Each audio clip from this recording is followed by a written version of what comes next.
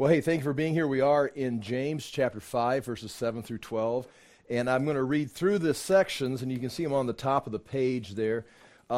He begins to address the readers here again as brothers for the first time after he began rebuking a group. Chapter 4, verse 13 through 17, that was the merchants. And he rebukes them, but also corrects them. They've been going off saying, we're going to go to this or that city, we're going to make this amount of money. He says, whoa, you shouldn't be doing that. That's arrogant. You should be saying, if it is the Lord's will, then we will do this. He wasn't saying they shouldn't be merchants, they shouldn't be out doing business, but they were merchants planning, in a sense, in a way of secular humanism. I mean, void of God, we're just going to do this, we're in control. And again, I gave you the formula. You don't know what God's will is, plus you don't know how successful you're going to be and what you're going to do, and so your results, you don't know your results, and that was the formula. And we're going to see, as we mentioned, the Lord, you plan your course, but the Lord directs your steps. Now, this, because he gave them some correction in chapter 4, verse 13 through 17, we were allowed to at least think that those are Christians that are maybe in the group of believers that are seeing the ways of the world and the success of the people. And so they've got, is there a problem? Seems hot. Oh, okay. But we got the signal. Okay, we got our, okay. These people were Christians, but were possibly, and this is one of the things the book is addressing, is how do we respond correctly to this oppression or to persecution or to the world that's overriding us.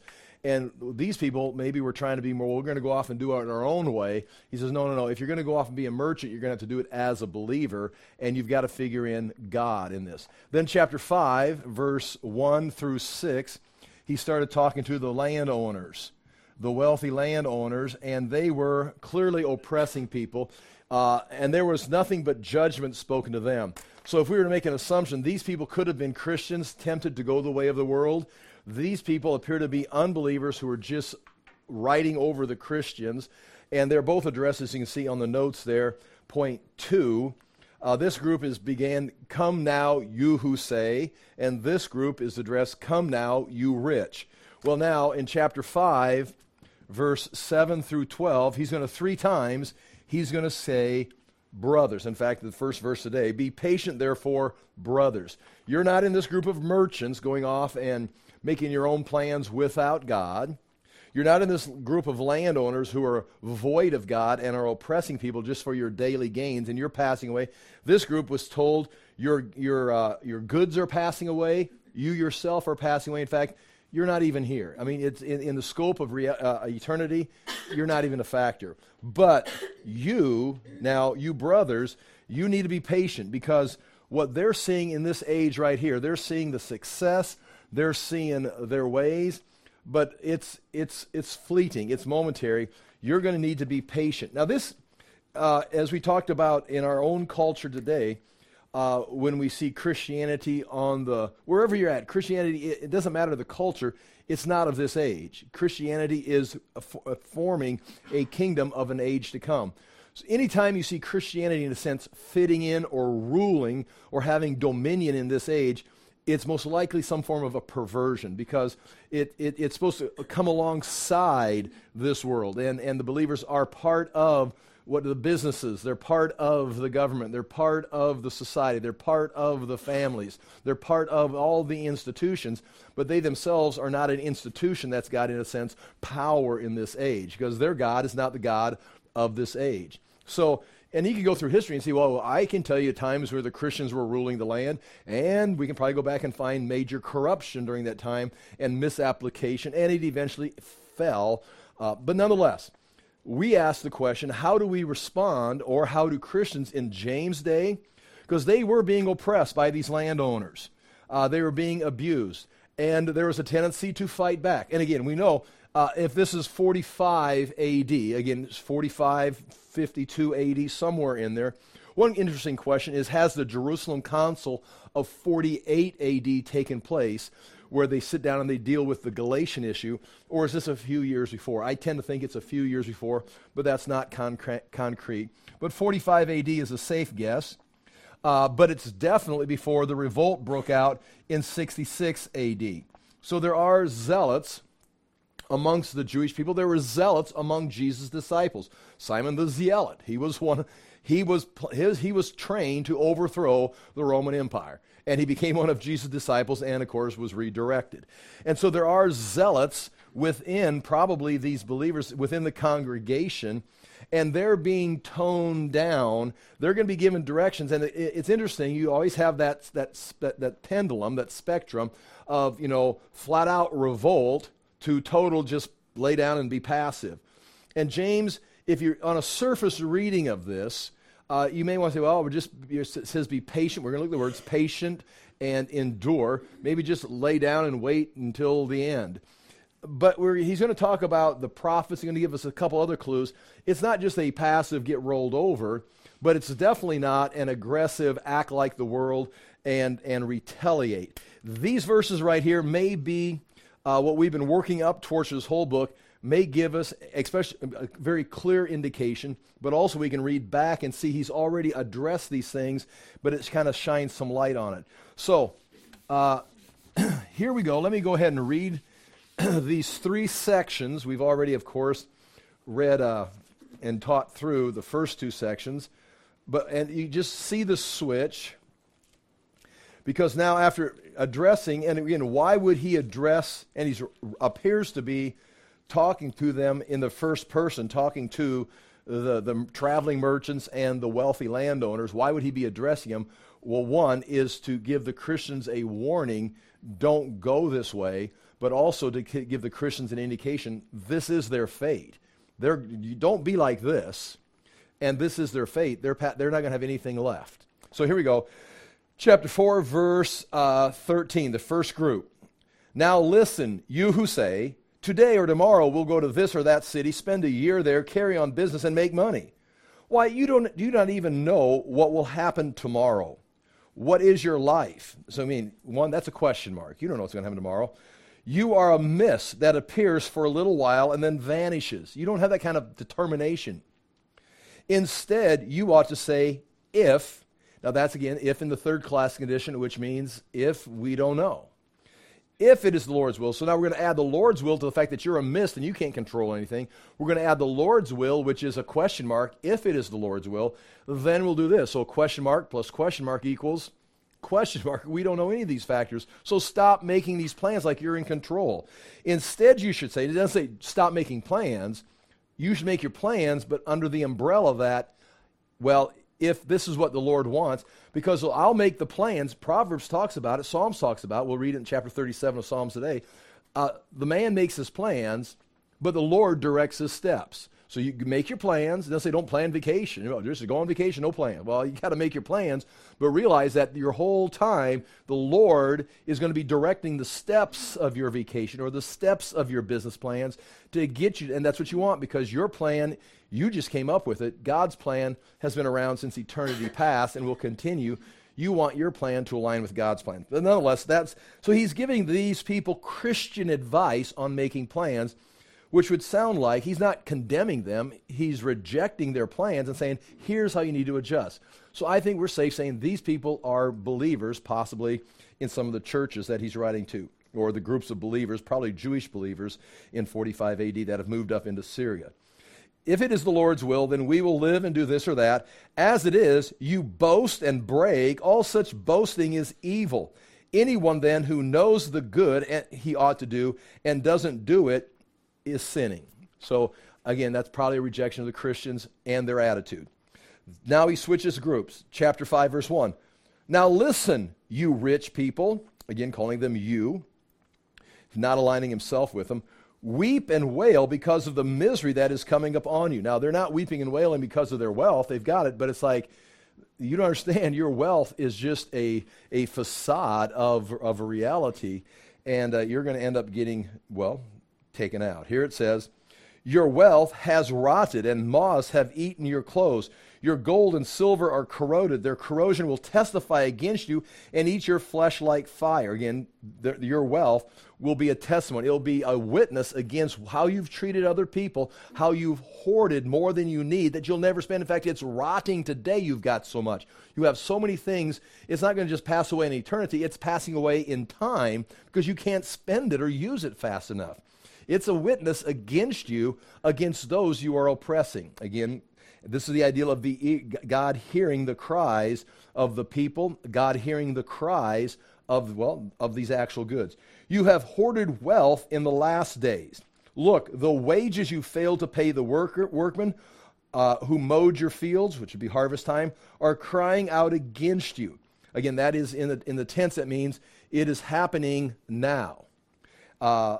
So, I mean, right now, God is hearing the cry of the wages that should be in your worker's pocket, but instead it's in your storehouse rotting, and it's crying out, we shouldn't be here. The cries of the harvesters have reached the ears of the Lord Almighty.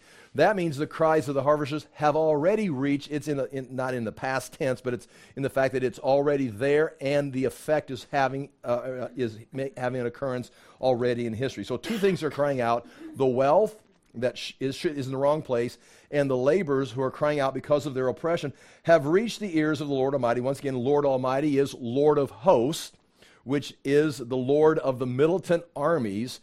This is the Lord of hosts that David called on, or whenever the Lord goes to battle. So in other words, the oppressed workers are crying out to the ears of God, and which phase of the Lord is hearing it, which attribute of God is hearing it? The militant God who marches out in defense of the oppressed. So that's why he begins, weep and mourn, you wealthy, because if we read on into this, the Lord of hosts has already begun marching out against you to overthrow you.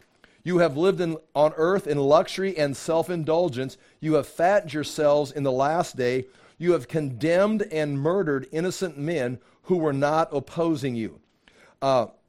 We didn't get to finish this verse last week, but you have condemned and murdered innocent men. Condemned is a legal term, meaning you've made a judgment against people, and the result was their execution or their murder. Now, how this happened, it could be legally, where they took them to court, because the wealthy get wealthy and more wealth. They can go to court and have legal cases and pay lawyers and oppress those who can't deal with the financial burden of the court. And we see in the prophets throughout the Old Testament of the wealthy getting more and more wealth until they can start oppressing the poor, legally taking their fields, confiscating inheritances, property, and the rich get richer until pretty soon the people that own the property, what we call the middle class, is driven into poverty and is having to work for the wealthy for minimum wage, and in this case isn't even getting paid their wage. They've lost their property. Now they're forced to labor on their own fields for their new landowners, but they're not getting paid what they should be getting paid.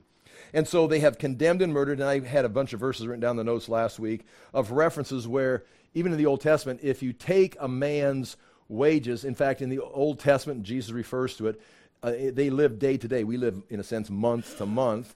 They live day to day. If you didn't pay them their day's wages, they had no food. And if they didn't have any food or shelter, they would die. And so by failing to give them their, what we'd say, their monthly check, in their case, a daily payment, they would lose their house, they would lose their food, they would die. And it was basically their judicial decision was resulting in the death of these workers, and they could care less, they'll just hire another worker. You have condemned and murdered innocent men who were not opposing you, and that were not opposing you. You can see it better in the English Standard Version. They did not have, in the past they were not opposing you, meaning you didn't need to do this because they were not a threat, but it can also mean they could not stop you. They could not oppose you. Meaning when you went to court against them, these people could not come. They had no action. They had no lawyer. They had no one they could. Remember the parable Jesus tells about the poor widow who kept bugging this guy, this lawyer, help me with my case, help me with my case. He says, no, I'm not going to help you with your case. You're poor. I'm not going to help you. But she kept coming day after day after day, just Jesus using this as an example of prayer. She was crying out to the lawyer, and the lawyer wouldn't help her, till finally he says, okay. He says, just to get rid of her, what is your case? I'll take your case. The point Jesus was making in the parable was you keep asking God, because even a wicked lawyer will give in to a poor widow and help her just because she's a nuisance. But not that your God is annoyed with you, but if a wicked lawyer will do that, a good God will do it if you ask him repeatedly. And so this is an example there of they were not opposing you. You could be taken to court and nothing would happen. And so they're definitely being warned. That's that second group being warned. Your day of judgment is coming. I would think these were not believers who were doing the oppressing. There's no call for correcting their behavior. There's no advice. It's just you're dead in the water. You just weep and wail, which were the words of a prophet in the Old Testament speaking to a nation that was being overthrown by God. There's no coming back. Your nation is going to be overthrown. Weep and wail. Both were prophetic words. So you can hear within this the voice of the prophet, like an Old Testament prophet. James is writing in that tone, but also the eschatological tone. Now, the verses for today. Here we go. So here's the third group. Be patient then. And now I'm reading the NIV right now. We'll look at the English Standard on the notes. Be patient then. Now believers, because it says, be patient then, brothers. So he switches now. He's to the brothers. His advice is because of this situation, the traveling merchants, who he's trying to call back, and the oppressive landowners, be patient. Because of that, because you are the oppressed, be patient. There's two words going to come out here. And we can see a difference in the words. We'll look at them. But they're probably used almost as synonyms in here. Be patient and endure. And that's going to sound passive. Just be patient and endure. Put up with it. But that doesn't mean just lay down. There's going to be certain things that the Christian should respond to and, in a sense, is required to respond to in these situations. We'll look at that. I think it's pretty clear. Or how to respond. Be patient then, brothers, until the Lord's coming. And again, that's parousia. That's the Lord's coming. It's going to be eschatological, the second coming of Christ. And some are going to suggest 70 A.D. when Jesus comes and overthrows this culture. Wait until the Lord's coming. When is this culture going to be judged? Well, 45 A.D., within 20 years, they've started the wars against Rome, and they're done. I mean, they're going to be overthrown. And some people like to, especially when we read Mark, we're doing Mark on Tuesday nights, and we're getting into chapter 13. That's all about, heavily about, not all, half of it's about the destruction of the temple, because Jesus is going to go and pronounce the destruction of the temple, and it's coming. So James could easily be alluding to that. And also remember, if you don't mind, I want to point this out again, James himself was executed. James fell not from this corner of the temple, but this is the southeast corner. He fell from the southwest corner. He was pushed off of there, off the southwest corner, probably where the trumpeting stone was, where the priests made the announcements with the trumpets. It's the major part of the city when people would come in before they'd proceed up to the temple steps. They'd declare the holy days, the Sabbath, the sunset. He was put up there, according to church historians, to make an announcement as an old man. It was 62 A.D., and instead of saying Jesus, he will say Jesus isn't the Christ, something like this. This is a good example of even what he's advising here. They wanted him to say, just tell people, don't worship Jesus. Jesus is not the Lord. He's none of this. Instead, he stood up there and says, in defiance to the leaders, to the authorities, to the rich oppressors, he says, Jesus is the Christ and the soon coming judge. And they pushed him off the temple, and you can see the fall right here. That's just what, then it would be on the other side. And he didn't die, and then they beat him with clubs.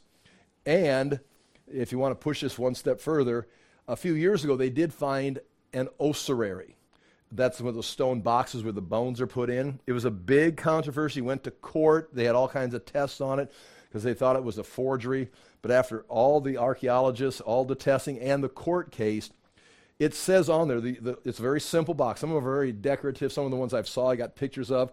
They found Caiaphas's, the high priest who tried Jesus. They found his family's tomb, including his ornate bone box with his name on it, Joseph. This was very simple, a box, and it says Joseph, brother of Jesus. And it's like, clearly it's like, okay, someone carved that in. So then they did the patina test and made sure it was, and it passed the test after a great scrutiny. It took on several years. And at first it was accepted, then it was rejected, and then after the court case it was accepted as being an authentic first, because they only used those ossuary boxes in say 10 BC until 70 AD. After that, after the destruction of Jerusalem, burial practices changed. It was something that developed. So this ossuary box comes from that time period. It's like, well, how do you know? That's the only time they used them. And so you've got the right time frame, and then they dated it correctly. And the thing is, it doesn't say James, son of Joseph. It says James, brother of Jesus. Did I say that the first time? Yeah. I said Joseph. Okay, obviously, okay, thank you. That messed the whole story up. It says James, brother of Jesus, instead of James, son of Joseph. Or James, son of anybody. No one, pick somebody's brother and say, on your tombstone, you want to be known as, Benjamin, the brother of Justin. I mean, it's like, what? No.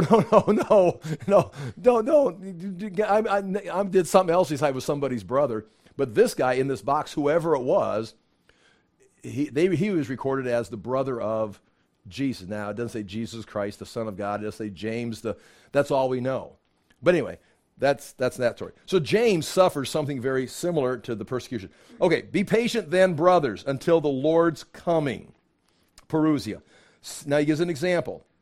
See how the farmer waits for the land to yield its valuable crop, and how patient he is for the autumn and spring rains. Notice the words patient. Now he's waiting for the rains. Plants and waits. You too, be patient and stand firm. There's a key phrase right there. That's one of our key verses or words here today. Stand firm. You too, be patient, and while you're being patient, stand firm. That word means strengthen. Stand firm, it means strengthen your heart. I'm looking for I lost my place here in my text. Stand firm, because the Lord's coming, Perusia, is near. Once again, the Lord's coming is near. Again, what is near? In eternity, it means we've progressed out of the Old Testament through the coming of the Lord, the death and resurrection, and it's near. Now, is it 70 AD near, or is it near in the plan of salvation? But the Lord's Perusia is near. And while you're doing this, while you're being patient and standing firm, this is the advice, don't grumble against each other. Brothers, so he's talking to those that are the believers, meaning there is grumbling going on, especially because of the persecution. They're all struggling. They need food. They need shelter. Everybody's struggling. They're all oppressed. And so they get together, and now the infighting begins. It's your fault. We should do it this way. They all advice. They got the zealots probably mixed in with them. Now they're fighting amongst themselves. Don't grumble against each other, brothers, or you will be judged. Just like the merchant will be judged, the landowner is going to be judged. You, fighting amongst your community, you're going to be judged because, notice, the judge is standing at the door. And that would be the second coming, or that's the Lord. Brothers, as an example of patience. Now, what kind of patience should we have? In the face of suffering, take the prophets who spoke in the name of the Lord. Now, there's another key point I'm going to bring out. The prophets. Be like a prophet. They suffered. Now, if you remember, how the prophets deal with culture or persecution? They just withered up and were passively just don't want to cause any trouble. I mean, the reason they were persecuted was they were talking all the time. They were proclaiming the word of God. Now, what they weren't doing, and James already said, they weren't being violent. They weren't being countercultural and starting revolts, but they were definitely testifying to the truth. They were definitely calling out the oppressors who were oppressing the weak, the poor, the widows, the orphans. And they're calling out, this needs to be corrected. They're calling out God's will. And that led to them being, in a sense, persecuted. So, again, there's that idea. They didn't start riots. They didn't start wars. They didn't arm themselves. But they definitely spoke the truth. And they didn't compromise, say, well, the world's going this way. Well, I don't want to cause any trouble. And just went the way of the world. They said, no, I'm not going that way. You shouldn't be going that way. You should be over here doing this. And they suffered for it. So again, there's that line. What did they do? Did they start burning down buildings? No. Did they start a war? Did they arm themselves? No. But they definitely spoke. And so again, there's that some things you're strengthening your heart. Be like the prophets who spoke in the name of the Lord. As you know, we consider blessed those who have persevered. Meaning if you're going to speak, you're going to be persecuted, and you're blessed if you can persevere. Hold your ground. How are you going to hold your ground? You're going to need to strengthen your heart. We'll talk about that. You have heard of Job's perseverance and have seen what the Lord finally brought about. Now again, that would look at that word. The word teleos is in there, which means the end, the goal, the purpose. You saw Job's perseverance and God's purpose, God's goal. So it wasn't so much, and then Job got all this material stuff back. Or you can see God's purpose, God's revelation was brought to pass. We'll see that. The Lord is full of compassion and mercy. Verse 12, our last verse for today. Above all, my brothers, do not swear. That means take an oath. Not by heaven or by earth or by anything else. Let your yes be yes and your no, no, or you will be condemned. Now, it doesn't say you'll be condemned by God, although that could be. You could be condemned by your world. In other words, who are you taking oaths to? You're taking, oh, you're poor, you're oppressed, you need to pay this money, you need this job, you need to somehow manipulate the world. And so I swear by, and then, the temple, God, Zeus, or whoever, I'm going to fulfill this. You can trust me, I swear by. Well, now you're in a sense, you're signing a contract that you have no way of meeting. And now when it comes time to pay what you borrowed, you're going to be condemned. So in other words, you're buying into the world system, trying to buy favor, making vows and promises that you're swearing by things above you. You're never going to keep. And so when it comes payday, you're going to be condemned by the world again, or condemned by God for being so foolish. Okay, so those are the verses we're looking at here today, and we got the notes now. Part one, or number one on page 1, 3 parts. We've already pointed that out.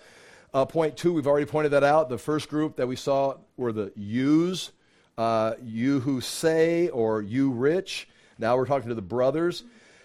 These verses return to one of the key themes of James, which is how believers should respond to the worldly oppression. And so if we're going to say what James is doing right here, he's giving them advice and trying to make correction in their lives as a group of believers on how to, again, deal with life.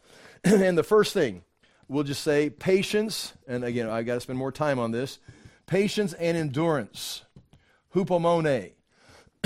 And these are two things. The Christian, what we should do is we should hear the word and persevere. That's in chapter 1, verse 25.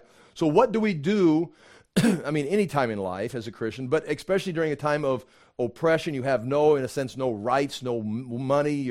These people have fled Judea, probably because they were Christian. They may have been members of James's congregation, Jewish church, or synagogue that was believers. They fled because of persecution, which could have been Paul's persecution, Saul's persecution, and like that, they fled north into Syria.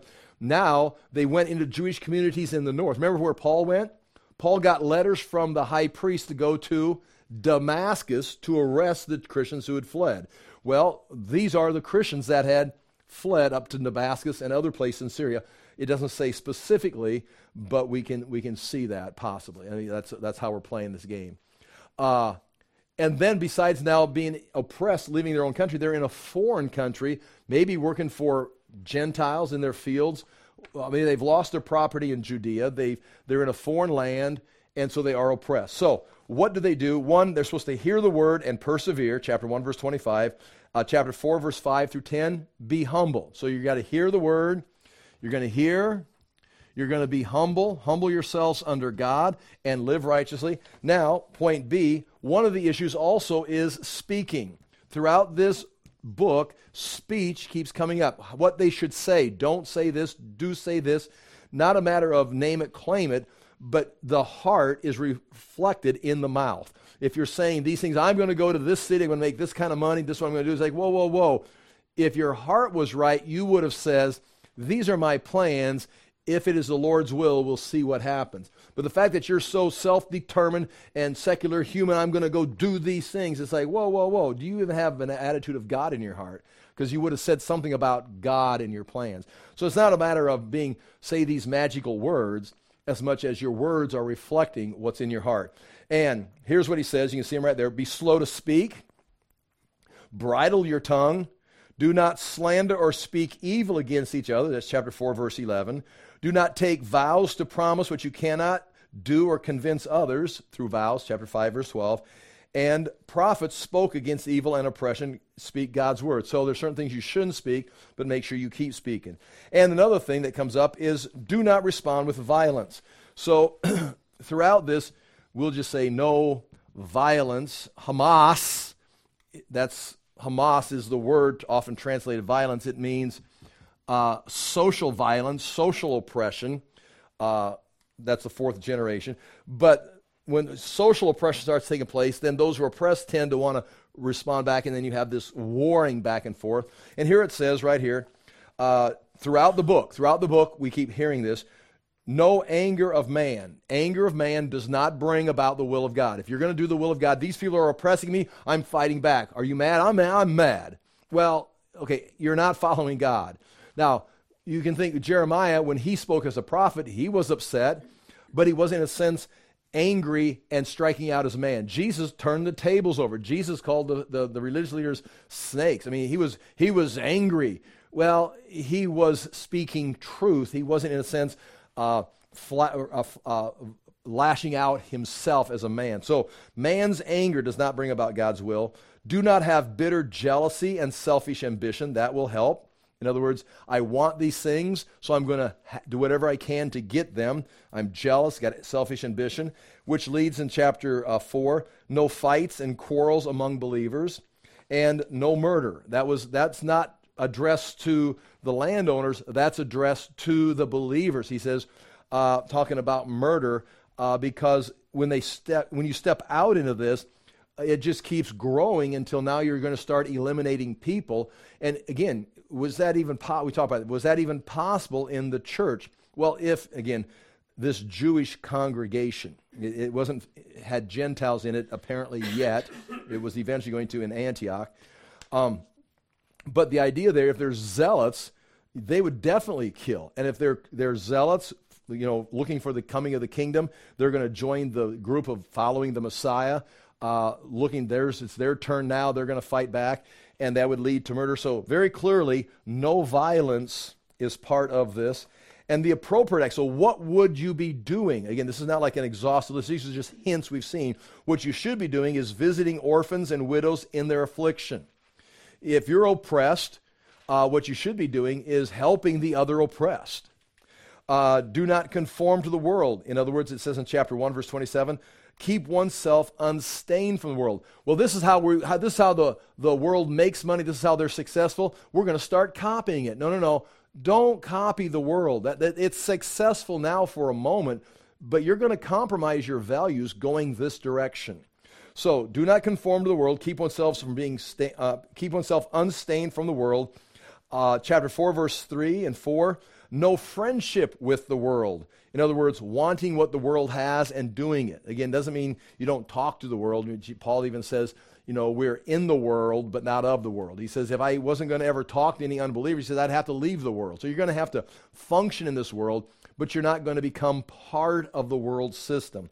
And again, what's that look like? That's, again, that pendulum or that where's the center on that? I'm becoming too much like the world, or, I'm completely isolated. Somehow you got to live in the world but not be part of the world. No partiality, chapter 2, verse 1. Even within their group, no partiality. Treat everyone the same. Mercy triumphs over judgment. When it comes time where you've got the power and you're going to pay everybody back, remember, mercy is going to triumph over judgment. It's once you have the power, it's not a matter of paying everybody back how they treated me. Mercy would be the way to go. And then a main verse today, if I hurry and get to it, chapter 5, verse 8, strengthen your hearts. Those are the things that we should be doing, strengthening your hearts, which basically means keeping your mind renewed on the things of God. In this verse right here that we're looking at, Christ is coming back. The King is coming back, Parousia. Okay, here we go, the new material, chapter 5, verse 7. After addressing the merchants and the landowners, and now these people are oppressed, he turns back to the brothers. He says, be patient, therefore, brothers, until the coming of the Lord. See how the farmer waits for the precious fruit of the earth, being patient about it until it receives the early and late rains. Turn the page, and you've got at the top, you've got the Greek, and I've got the first word in a box is the word brothers. You can see your translations are a variety of different ways of translating the word brothers. I would think that we would go ahead and translate the word brothers as brothers, but they do all kinds of things. But it means men and women. It means the believers in the congregation. And the idea there is be patient. You see the word patient. We'll talk about that here. It's in there twice. It's the first word, and it's also circled, be patient. And the word perusia is underlined. Point 2, the two key words almost used as synonyms are patience, macrotheme. You can see it, I got it there in the italics.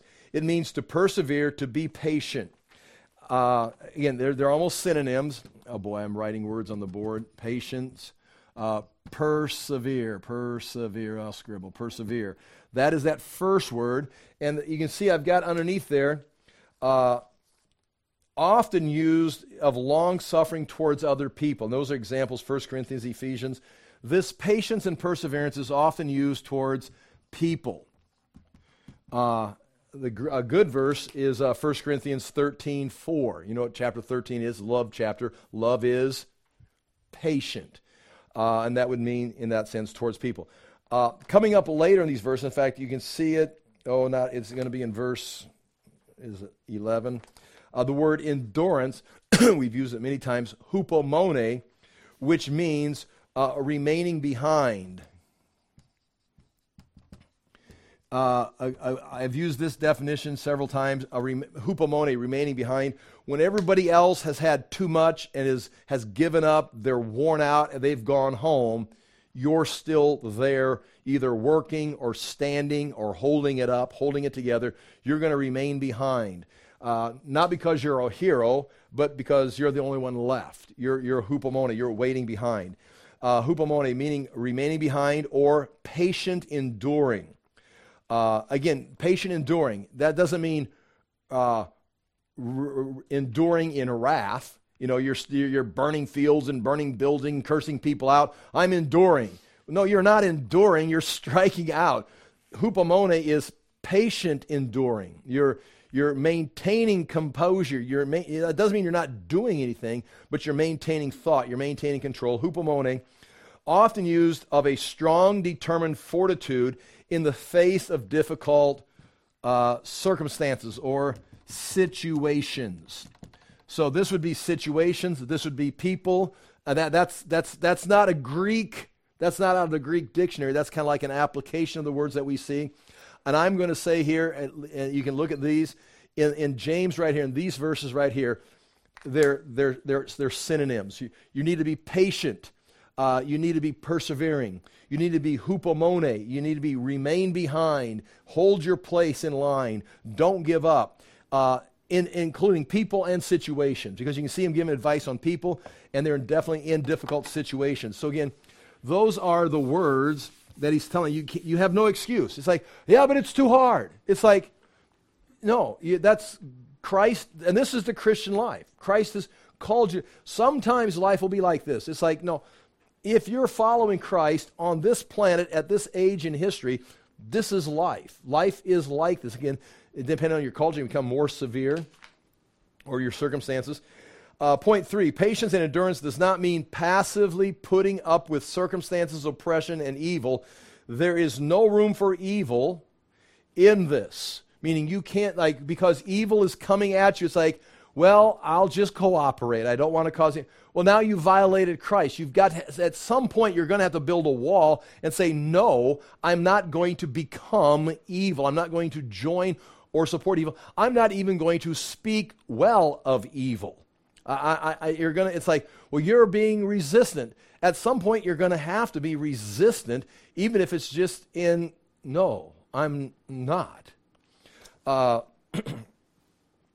There's no room for evil, but there's also no room for worldly retaliation, because the world is coming at you. It's like, okay, as a Christian now, I'm going to come now at the world. I'm going to destroy the world and the world system. No, we proclaim truth. We bring light. but there is an overthrowing of the world system coming. And we see that here in these verses. Wait for the parousia.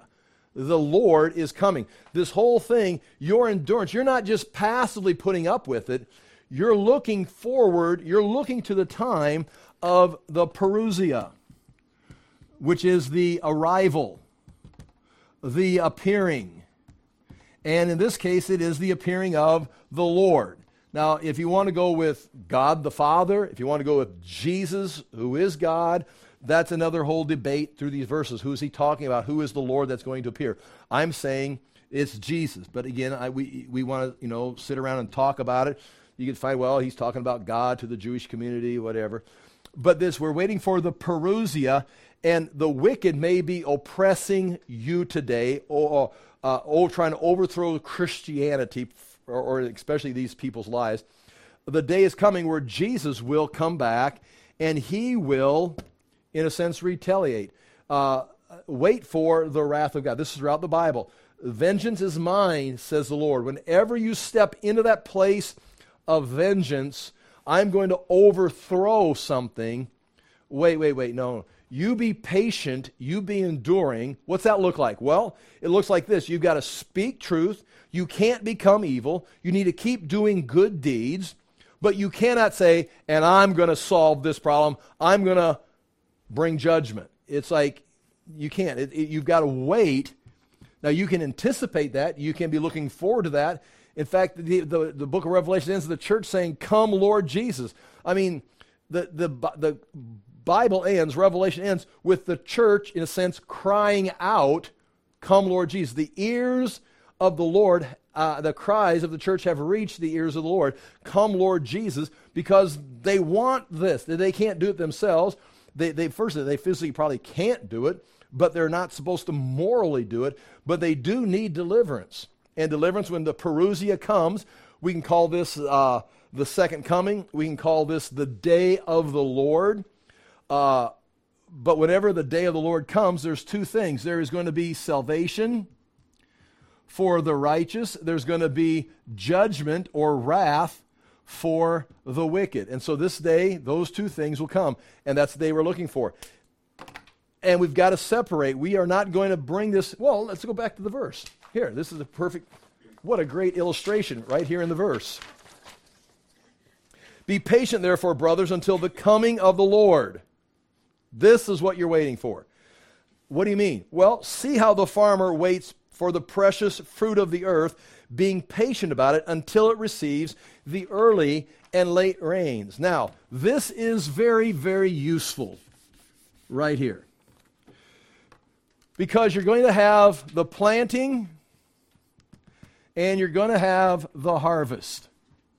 You're going to have right here, we're going to be patient, and we're going to then have the parousia, where everything is set. Now, so we have planted, the farmer plants, but the harvest doesn't come, and there are two things. You see this in Deuteronomy.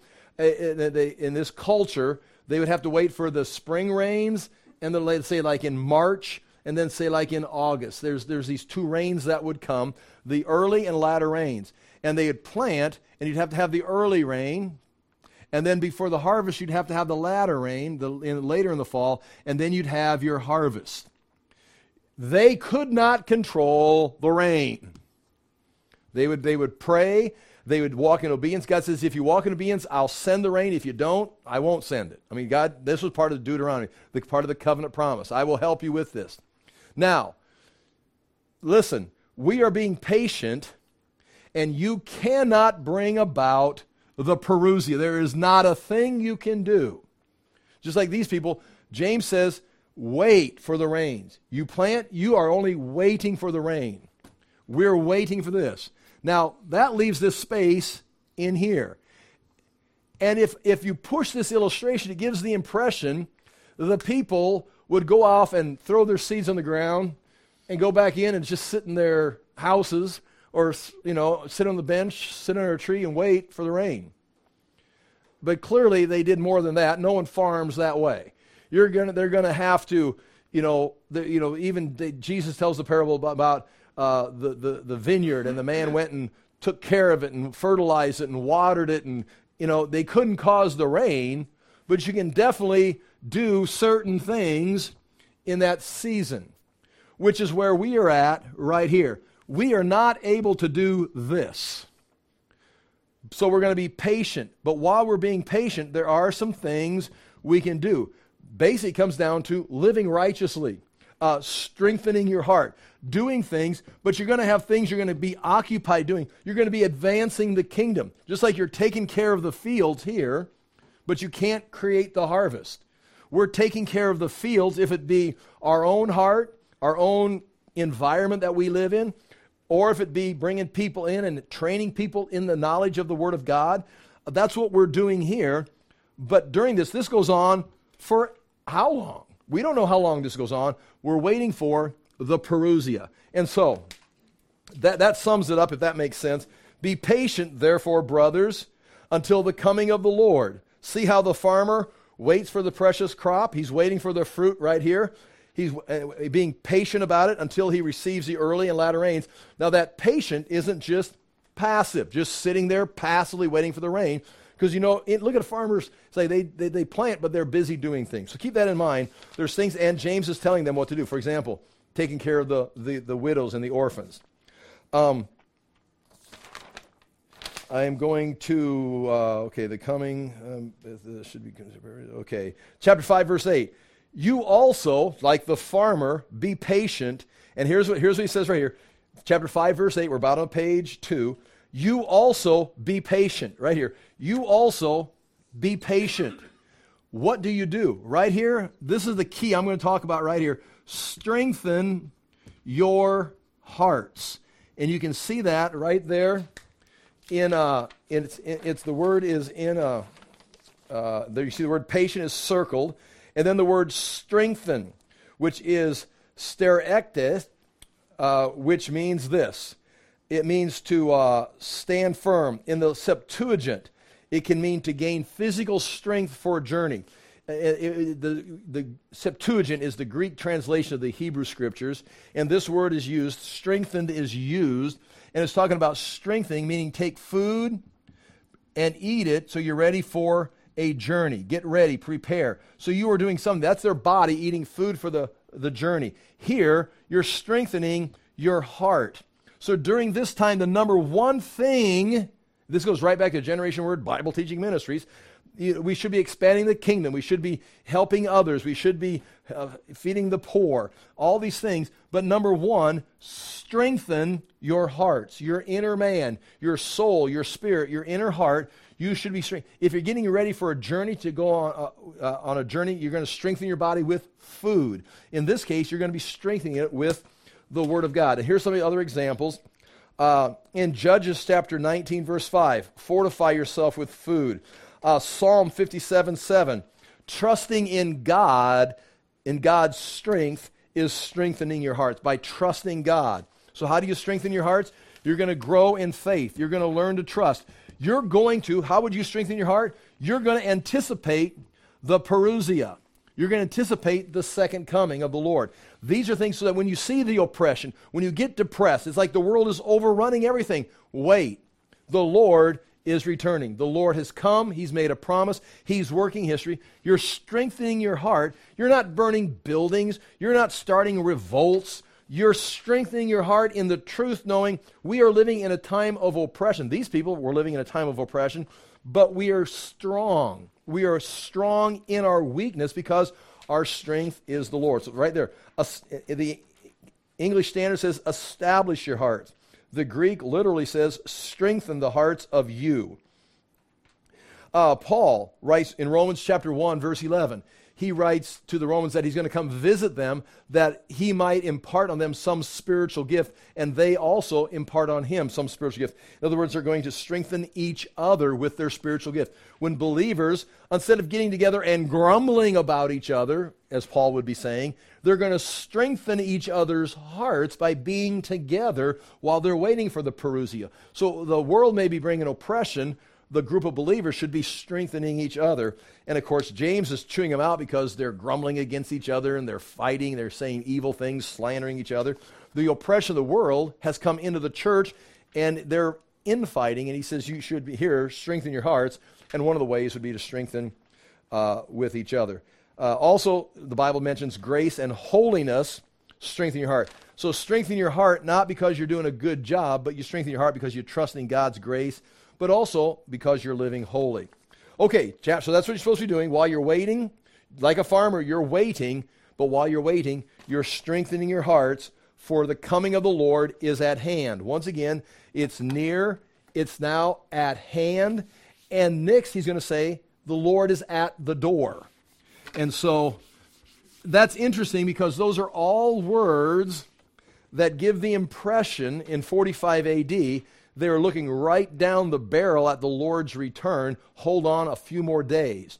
Now that's tough for us because it's like it gives the impression that they missed it, but it also puts it in perspective. Now let's see if you can catch this. It puts it in perspective that every generation is looking down the barrel at the return of the Lord. How many times in my life, in our lives, have we thought, man, that's it. The Lord, it's just around the corner. I mean, the 70s, clearly the 70s. And I wasn't even around during World War II, which World War Hitler's doing all of this stuff. It's like, clearly, this is it. And then here we go. Now we go through all the 50s and the 60s. And then the 70s, the barcode, whatever, comes out like, this is it. You know, and there's other things. Hal Lindsey, you know, and we just keep going on. But now it's nothing like today. It's like, this is it.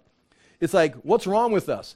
Nothing. That's the way, Jesus says, be anticipating, stay awake, keep watching. Because when could Jesus come back? From the time that he ascended into heaven in 30 AD, he goes up to heaven. When could he have come back? Here we are in 2023. At what point could he have come? Here, 70 AD. Here, 135 AD. Here, the Byzantine. Here, the Crusade. I mean, we're just going, it's like all the way. I mean, it's like, which one, who was right?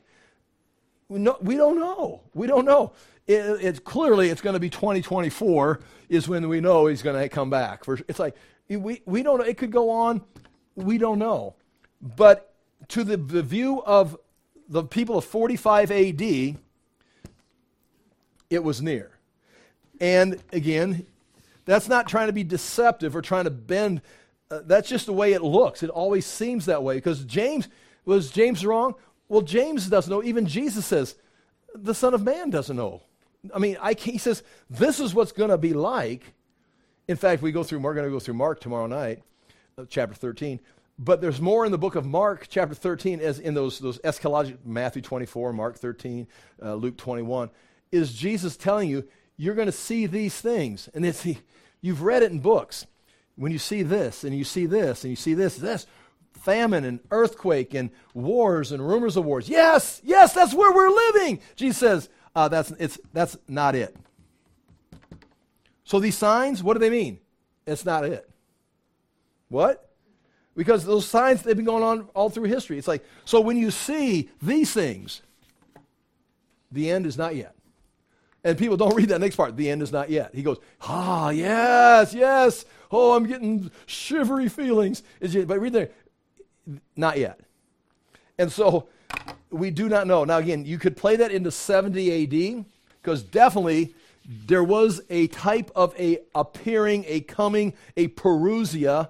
And again, the parousia, I didn't talk about it in great detail there, but it can refer to the appearing of a god, out of nowhere, just sudden appearance, or it can refer to an appearing of a king. Like when the king's coming and visiting, it's the parousia of the emperor's coming.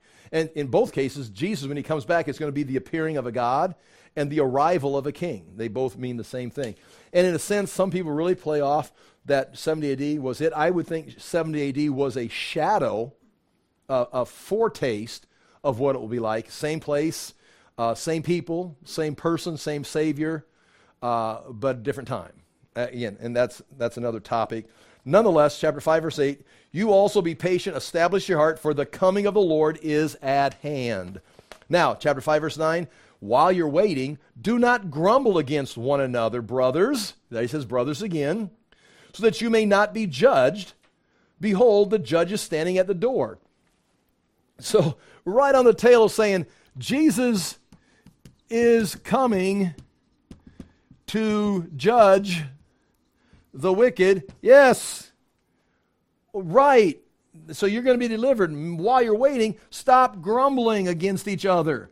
Because the judge is saying, so you'll be judged. I mean, when he comes, he's going to judge the wicked into everlasting fire. But there will be a judgment of the believers who are grumbling and destroying the church within. Instead of strengthening each other, strengthening their hearts, looking forward to the day, they're in here grumbling against each other, making everybody focus on the day. You understand? When you start fighting, and it's like you're not getting focused on the Lord or focus on the Perusia. You're fighting about, well, this is that. You caused this problem. You caused that problem. The world has now infected the church, and the church is acting just like the world, and now you're going to be judged just like the world. And he says right there, now there's 2 times he says, he already said it earlier, he says, do not slander, do not speak evil. I've got it written down here, point 2 on page 3. First of all, grumble is stenazo. It means to groan or sigh. It's used in Exodus 2:23 of the Israelis groaning under the weight of slavery and their cry reaching the ears of God and him coming, delivering them. But nonetheless, speaking evil or grumbling against other believers is followed both times by James saying something about the judge Jesus coming. So in chapter 4, verse 11 and 12, listen, I cut out the middle part of those 2 verses. Do not speak evil against one another, brothers. There is only one lawgiver and judge, he who is able to save and to destroy. So they're speaking evil against each other, trying to judge each other. He says, no, there's only one judge. Stop speaking evil against each other. There is a judge coming. And here, chapter 5, verse 9, do not grumble against one another, brothers, so that you may not be judged. Behold, the judge is standing at the door. So in both cases where again, speech is an important part of the book of James. In both cases, when he's telling them to stop speaking evil against each other, the judge is coming. Stop grumbling against each other, the judge is standing at the door. So in both cases, he says, stop being judgmental and talking evil amongst yourself, because the judge who's coming to judge the world is also coming and will evaluate you. As an example of suffering and patience, mix those together, you're suffering and you're being patient, take the prophets who spoke in the name of the Lord. And this is, again, he's going to give them 3 examples of patience. He's going to give them the prophets. He's going to give them Job with a little j. Did I make a mistake? Okay, I was going to say 3. I'll read this quickly. As for an example of suffering and patience, brothers, take the prophets who spoke in the name of the Lord, the prophets. Behold, we consider those blessed who remain steadfast. You have heard of the steadfast of Job. Now, the prophets, Jeremiah, Isaiah, all these people, they would speak the truth, face persecution.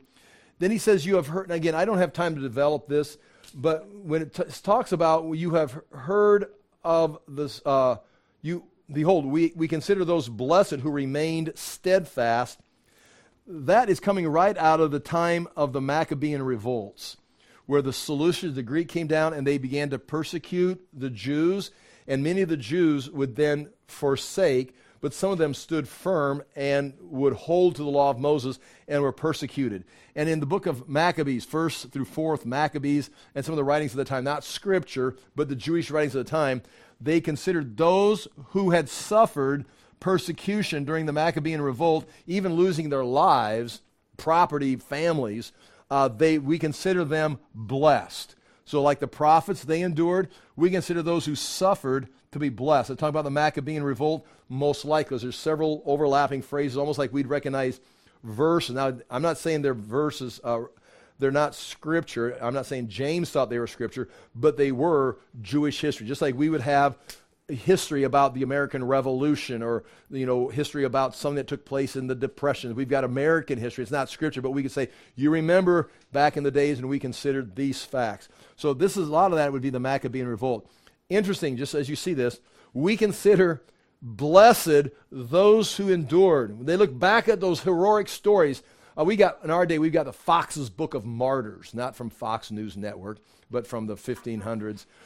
He's got all these martyrs, and you read that and you find it, wow. And you consider what a blessed, those people were like, how blessed of God to be able to endure that persecution. But notice what it says. We consider those blessed who endured that kind of persecution. And now it's your turn. Oh no, I don't believe that, but they're blessed. But if you go through it, you'll be blessed. It's like, no, I don't want to go through it. I'd rather mumble and groan. But the prophets endured it. The people of the Maccabees, in fact, we consider them blessed for having gone through that kind of persecution. Now it's your turn. It's like, oh my gosh. And now it just makes you evaluate. It's like, you read the whole book of, the Fox's Book of Martyrs, and then you turn to the very last chapter, Galen Weimers. It's like, whoa, what's this doing in here? I don't want to read that account. Oh, no, on the flip side, you would. But anyway, he points it out. Brothers, take the prophets who spoke in the name of the Lord. Chapter 5, verse 11, behold, we consider those blessed who remained steadfast, possibly talking about the Maccabean time period and that whole time. You have heard of the steadfastness of Job, and have seen the purpose of the purpose of the Lord, and how the Lord is compassionate and merciful. Even while Job was questioning and challenging God, God remained compassionate and merciful. God could have smoked Job at any time, but Job was pursuing the truth. He did not understand, so he kept asking questions and challenging God, and God never got mad at him in the sense of just striking him. His wife told him, curse God and die. But Job never cursed God. He just questioned God. I do not understand this. His theology needed adjusting, and Job was doing what we often talk about, seeking God, and he found him. And God eventually appeared to him, and Job was stunned. Well, nonetheless, you see on page 4, the word teleos is circled there. It means the end, the goal, the purpose of the Lord. So behold, we count blessed those who have persevered. The perseverance of Job you have heard of, and the outcome, or the teleos, the goal, the purpose from the Lord you have seen. Not the things that Job got, not the prosperity got, but the purpose of God. And the purpose of God was to reveal to Job a greater understanding. The purpose of God was not to give Job all this stuff, because Job already had all the stuff. He lost all the stuff, started asking questions, and God wasn't happy until he had Job understanding his purpose, what was going on. But above all, my brothers, do not swear either by heaven or by earth or by any oath, but let your yes be yes or your no, no, so that you may not fall under condemnation. And again, that's a tough verse, possibly sticking right there. What I would think that's talking about is them trying to deal with, you should do these things, strengthen your hearts, be steadfast, endure, be patient like Job, but stop taking oaths. Going to these people that are oppressing you and swearing, and I promise, and I'll sign the contract, and next week I'll have it for you next week. If you give me my food today, I'll give it to you next week. It's like, stop taking these oaths and playing the worldly game. You're going to be condemned by the world, or if it could be condemned by God. That would need a little more research there to kind of figure out. Jesus said the same thing. Do not swear by heaven or earth. Just simply let your yes be yes. It could be a basic character flaw or character strength, meaning, do you have to, when you say yes, do you mean yes? Well, not unless I've got to sign a contract. I'll say yes, but if I sign my name on a contract, I got to keep it. But if I just say yes, just a handshake, it doesn't mean anything. But if I have to sign my name on it, so that could be it too. If your yes is yes, if you say yes, I'll meet the contract, you don't need to sign a contract. And so James is just talking about, I think, could be just meaning integrity. Now, I don't have time, obviously, but chapter 37 of Psalms, I tried to underline some things there, just real quickly, how similar some of these things are. Look in verse 7 on page 5. Be still before the Lord and wait patiently for him. Fret not yourselves over the one who prospers in his way, over the man who carries out evil desires. Refrain from anger and forsake wrath. Fret not yourself. It tends only to evil. And he keeps talking about, like in verse going on later, I'm trying to look at a verse there. It talks about the Lord returning, coming. Psalm 37 saying something very similar. So you can see James and Psalm 37 would match. I don't have time to develop that. I'm going to pray, and we are done. Thank you for being here. Father, we do thank you for a chance to look into these things. We do ask that we'd be able to apply these to our lives and, again, strengthen our own hearts and do the things you've called us to as we face opposition or the challenges of the world at whatever level they come at, that we would do the things you've called us to, that we would look forward to your return, but also to take care of the things that we need to at this time in history as we help build your kingdom and establish ourselves and others. In Jesus' name we pray. Amen. Thank you for your time.